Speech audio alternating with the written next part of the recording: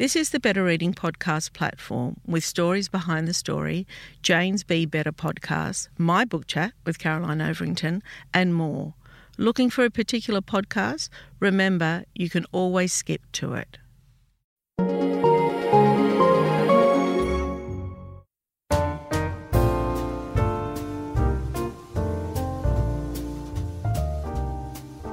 Welcome to the Better Reading podcast, Stories Behind the Story, brought to you by Belinda Audio.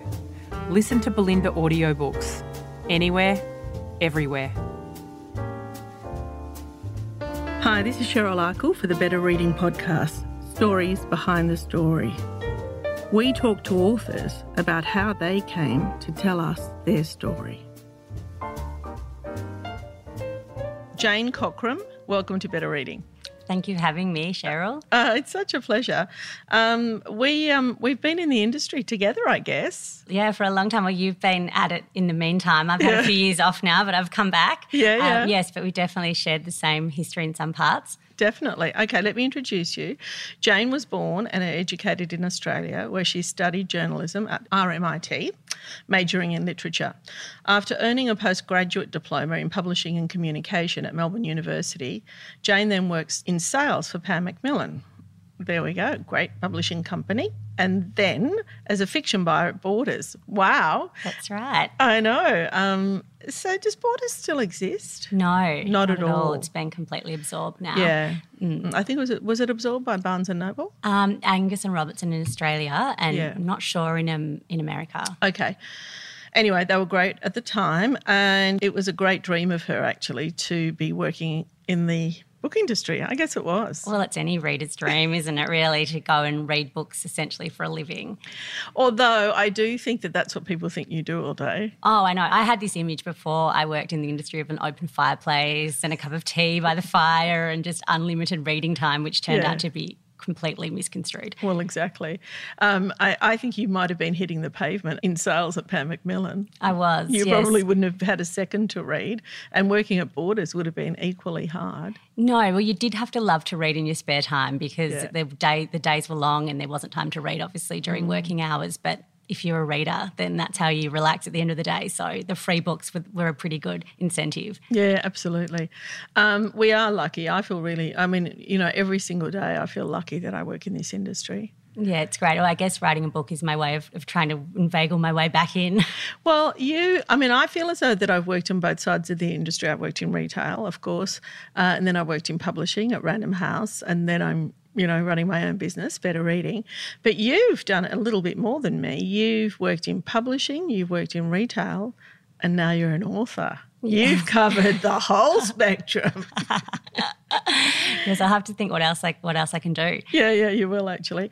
Cockram spent a year living in the West Country of England, where the House of Brides is set. And it's still a daydream of her to return there. In the meantime, she resides in Melbourne with her husband and 2 children. The House of Brides is her debut novel. Wow. Okay, so I need to know how that came about. The writing of the novel? Well, is that where your career was headed? I guess because you've studied.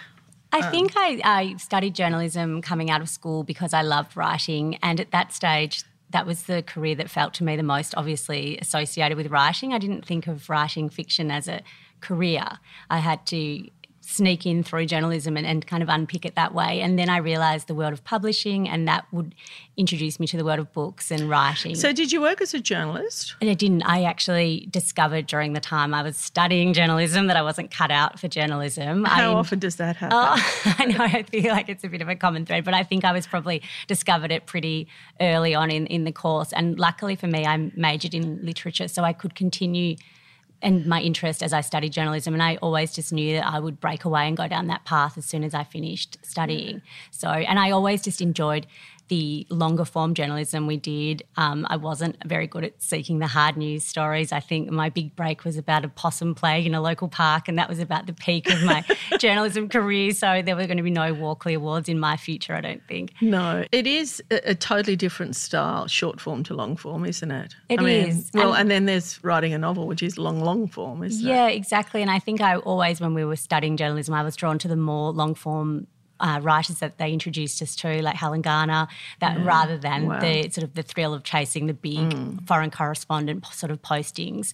So that was always more my passion. I'm seeing a lot of journalists now turn their hand to fiction. You would have seen the same, like Jane definitely, Harper, Chris Hammer, Trent Dalton. Yes, notably. I mean, and all of them, to great success actually. But I think that that's a completely different discipline, isn't it? I think it's probably the success lies in that they're people who are used to getting words on the page and turning off the critic and just working to a deadline. It's a skill and a process that once you get used to sitting down and writing, it's probably the same as writing fiction. It's just getting the words on the page. So I think journalists have that work ethic pretty well ingrained in them. You have to, don't you? Because you can't miss a deadline. No, exactly. So that's where that... You can't miss the paper, the news that No, day. exactly, whereas fiction writers have a little bit more leniency, but I think that's why they do so well, journalists coming into fiction writing.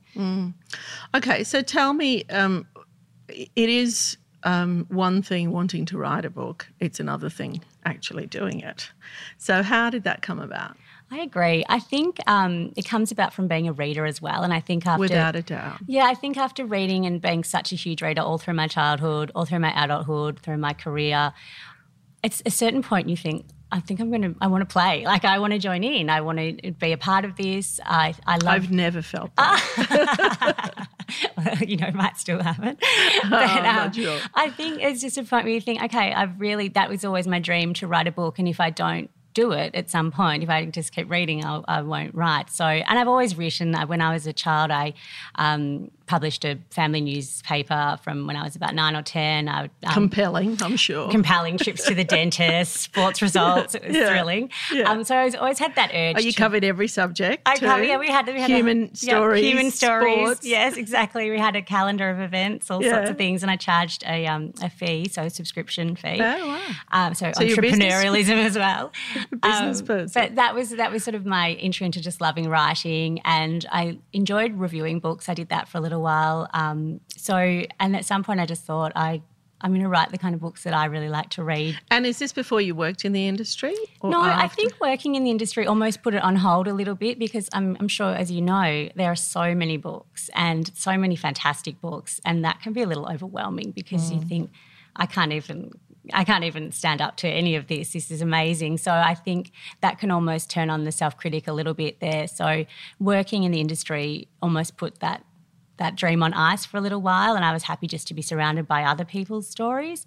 But then once I had children and I felt I was sort of removed from that world again, I really felt like the creative sort of feeling stepped up again, and I really wanted to become involved and also write the stories that I love to read and get back into it that way. We had Darry Fraser in this morning, who comes from your publishing house as well. And she really, really, she told me about writing her first book. And she was a lot older than you. And she said it came about, she'd been thinking about writing, she'd loved reading, of course, but she had to nurse her ailing mother.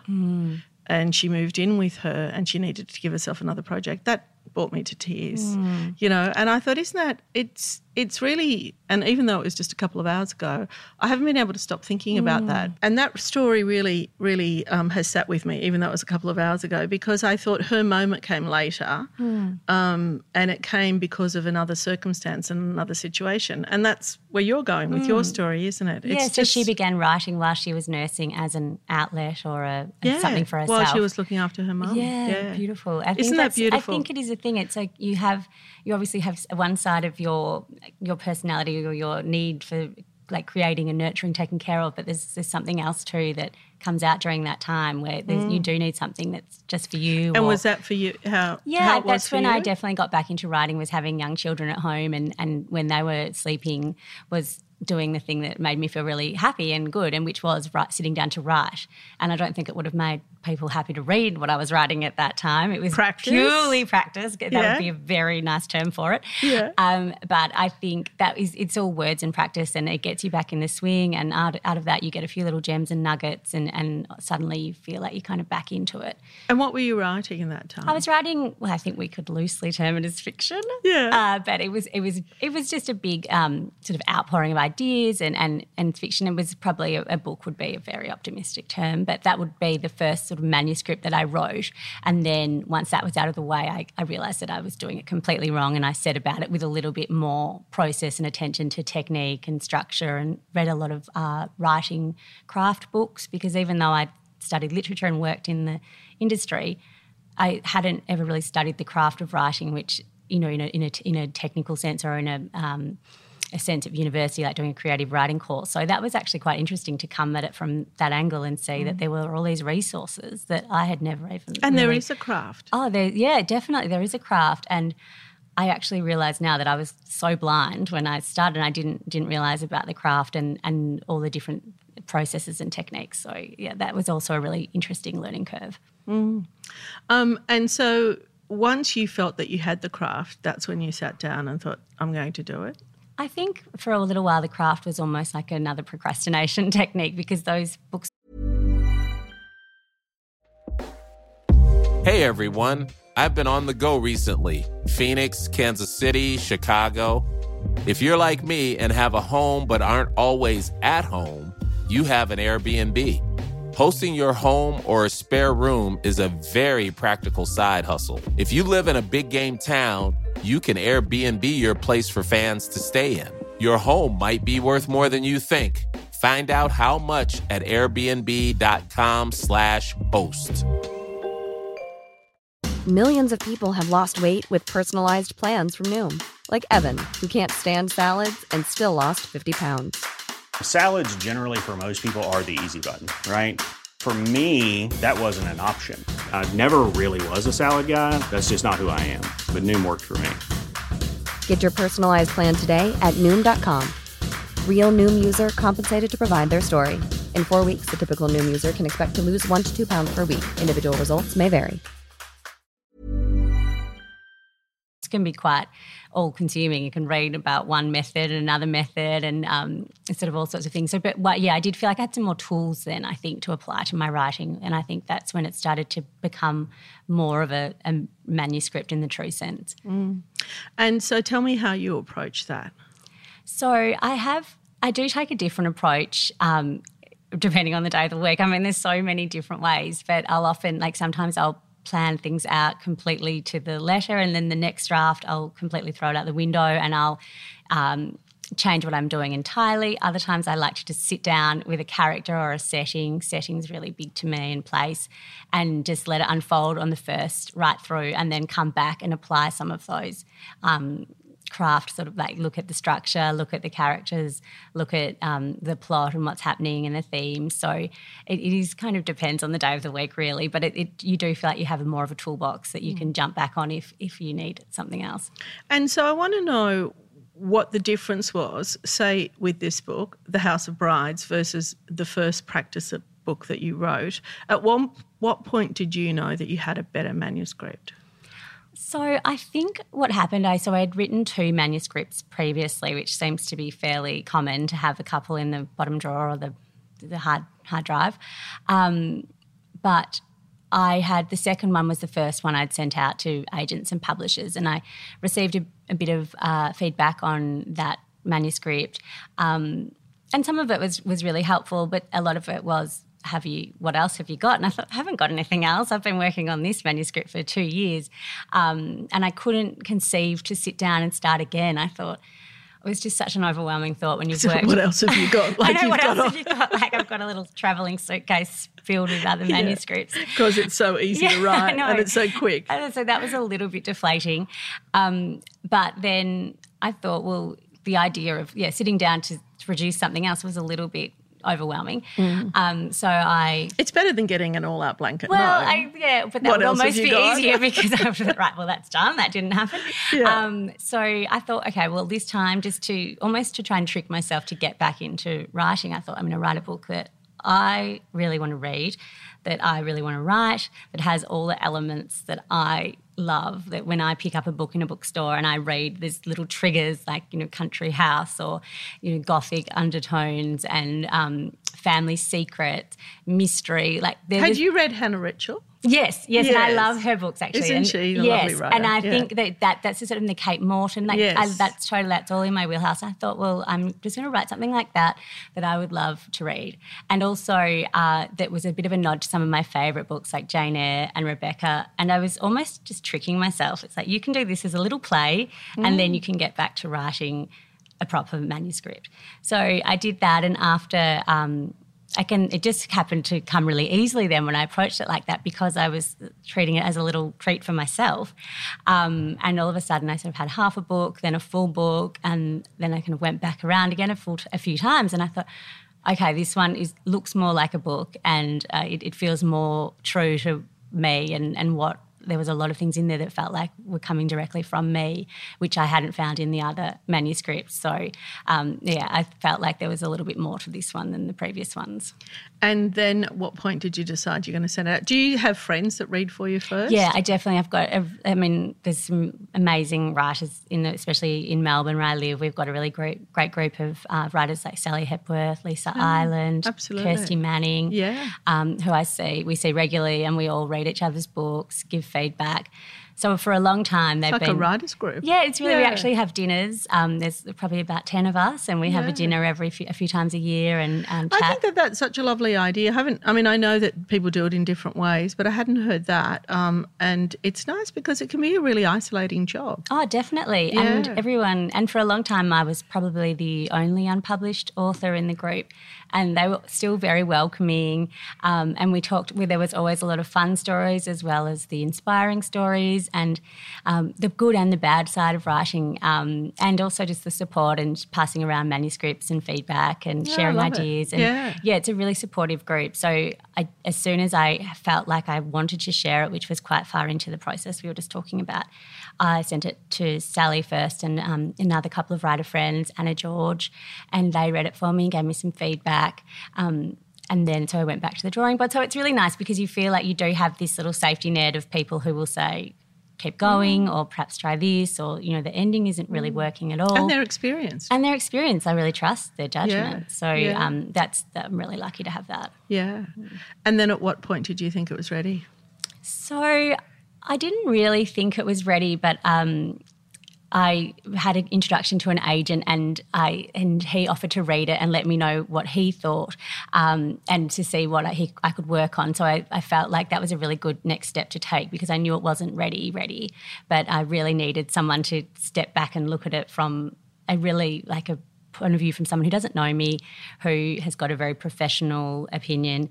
And he was great. He read it. He's based in the US, my agent, Rob Weisbach. He read it. He sent it to an editor colleague of his who read it and gave me really constructive feedback. So then I was able to go back and work on it again. There's been so many drafts on this book. And so I sort of, after that process, I felt like it had been through another level of examination, and it was more like a manuscript ready to be looked at. Mm-hmm. And so then he went out and sold it for you? Yes, he did. Then after that he said he felt happy to take it on and sell it. So that was a very exciting day. I can imagine. Yeah. And how do you feel about, this is it. Are you nervous? I've been nervous for a while, since October last year when it was signed. Yeah. So I think nervous is just my Was it only general signed state. in October last year? October or November last year. Oh, okay. So it must have been in pretty good nick then. Well, yeah. So it went through the process pretty quickly. So but it feels like a long time for me though. The last year. It's not a long time. No, it's not at all. As I know in publishing, it's not a long time. Okay. So tell me the story of it. So I, as I said, I sent it to him. He gave me some feedback, and he said he would, Rob would take it out to send it to some editors in New York. No, tell me the story of the book. Oh, sorry, I thought you were talking about that's the right. story of the book. Okay, so it's about, as I mentioned before, it is a bit of a jumping off point from books that I've loved, like Rebecca and Jane Eyre, and it's the story of a young girl, Miranda, who's in a pretty disastrous position in life. She's hit rock bottom. She is come to a bad way with being a social media influencer. So as we meet her, she's not really got any prospects. She's pretty disappointed in how her life has turned out, and she receives a letter from her mother's family in Cornwall, a family that she doesn't know anything much about except from the fact that they've basically estranged themselves from her mother. And all she knows about her mother really is that her mother wrote a best-selling memoir about her family history, and that memoir was called The House of Brides. So Miranda has this relationship through her dead mother, which is only really through this other text. So the letter arrives, and it's a cry for help from her mother's family, which turns out to be Miranda's cousin.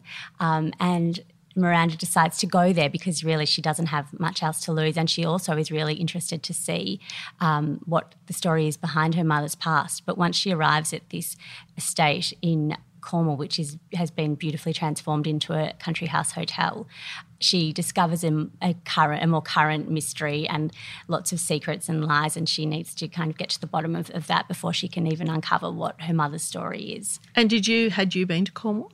I have, yes, a few times. I've always been very drawn to that whole West Country area of England. I lived in Devon for a year when I was 18. Yeah. So I was also interested in unpicking that feeling of being an outsider a little bit in an English kind of an institution, and seeing how a person arrives into a foreign environment and how that changes their behaviour, how that can also be intimidating. Yeah, it's very different, isn't it? Yeah, how they can kind of how they can be an outsider, but then they can also see things that perhaps the insiders can't see for themselves. Mm. And so have you started writing another? Dare I ask?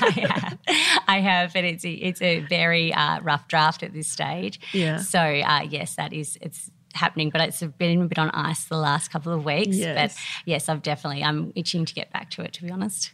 Well, Jane, thank you so much for speaking with us today. Thank you, Cheryl. Thanks for having me.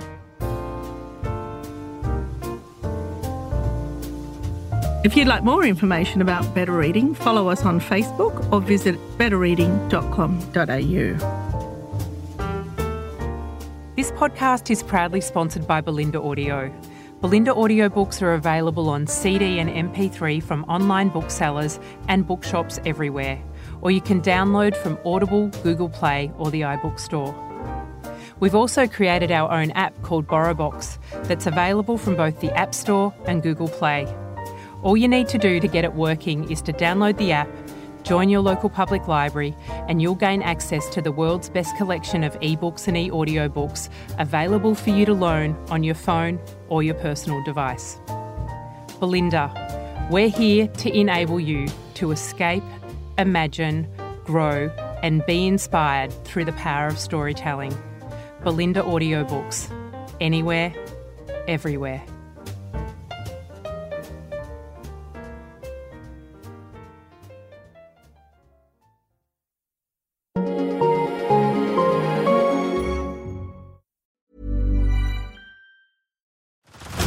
Head over to Hulu this March, where our new shows and movies will keep you streaming all month long. Catch the award-winning movie Poor Things, starring Emma Stone, Mark Ruffalo, and Willem Dafoe. Check out the new documentary, Freaknik, The Wildest Party Never Told, about the iconic Atlanta Street Party. And don't miss FX's Shogun, a reimagining of the epic tale, starring Anna Sawai. So, what are you waiting for? Go stream something new on Hulu. Selling a little or a lot? Shopify helps you do your thing however you cha-ching. Shopify is the global commerce platform that helps you sell at every stage of your business. From the launch your online shop stage to the first real-life store stage, all the way to the did we just hit a million orders stage. Shopify is there to help you grow. Shopify helps you turn browsers into buyers with the internet's best converting checkout. 36% better on average compared to other leading commerce platforms. Because businesses that grow, grow with Shopify. Get a $1 per month trial period at shopify.com/work. Shopify.com/work. Spin your passion into a business with Shopify and break sales records with the world's best converting checkout. Let's hear that one more time. The world's best converting checkout. Shopify's legendary checkout makes it easier for customers to shop on your website, across social media, and everywhere in between.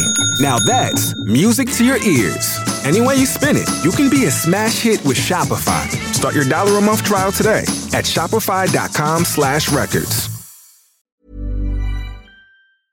If you enjoyed this podcast, leave us a review and check out the other podcasts on the Better Reading Network.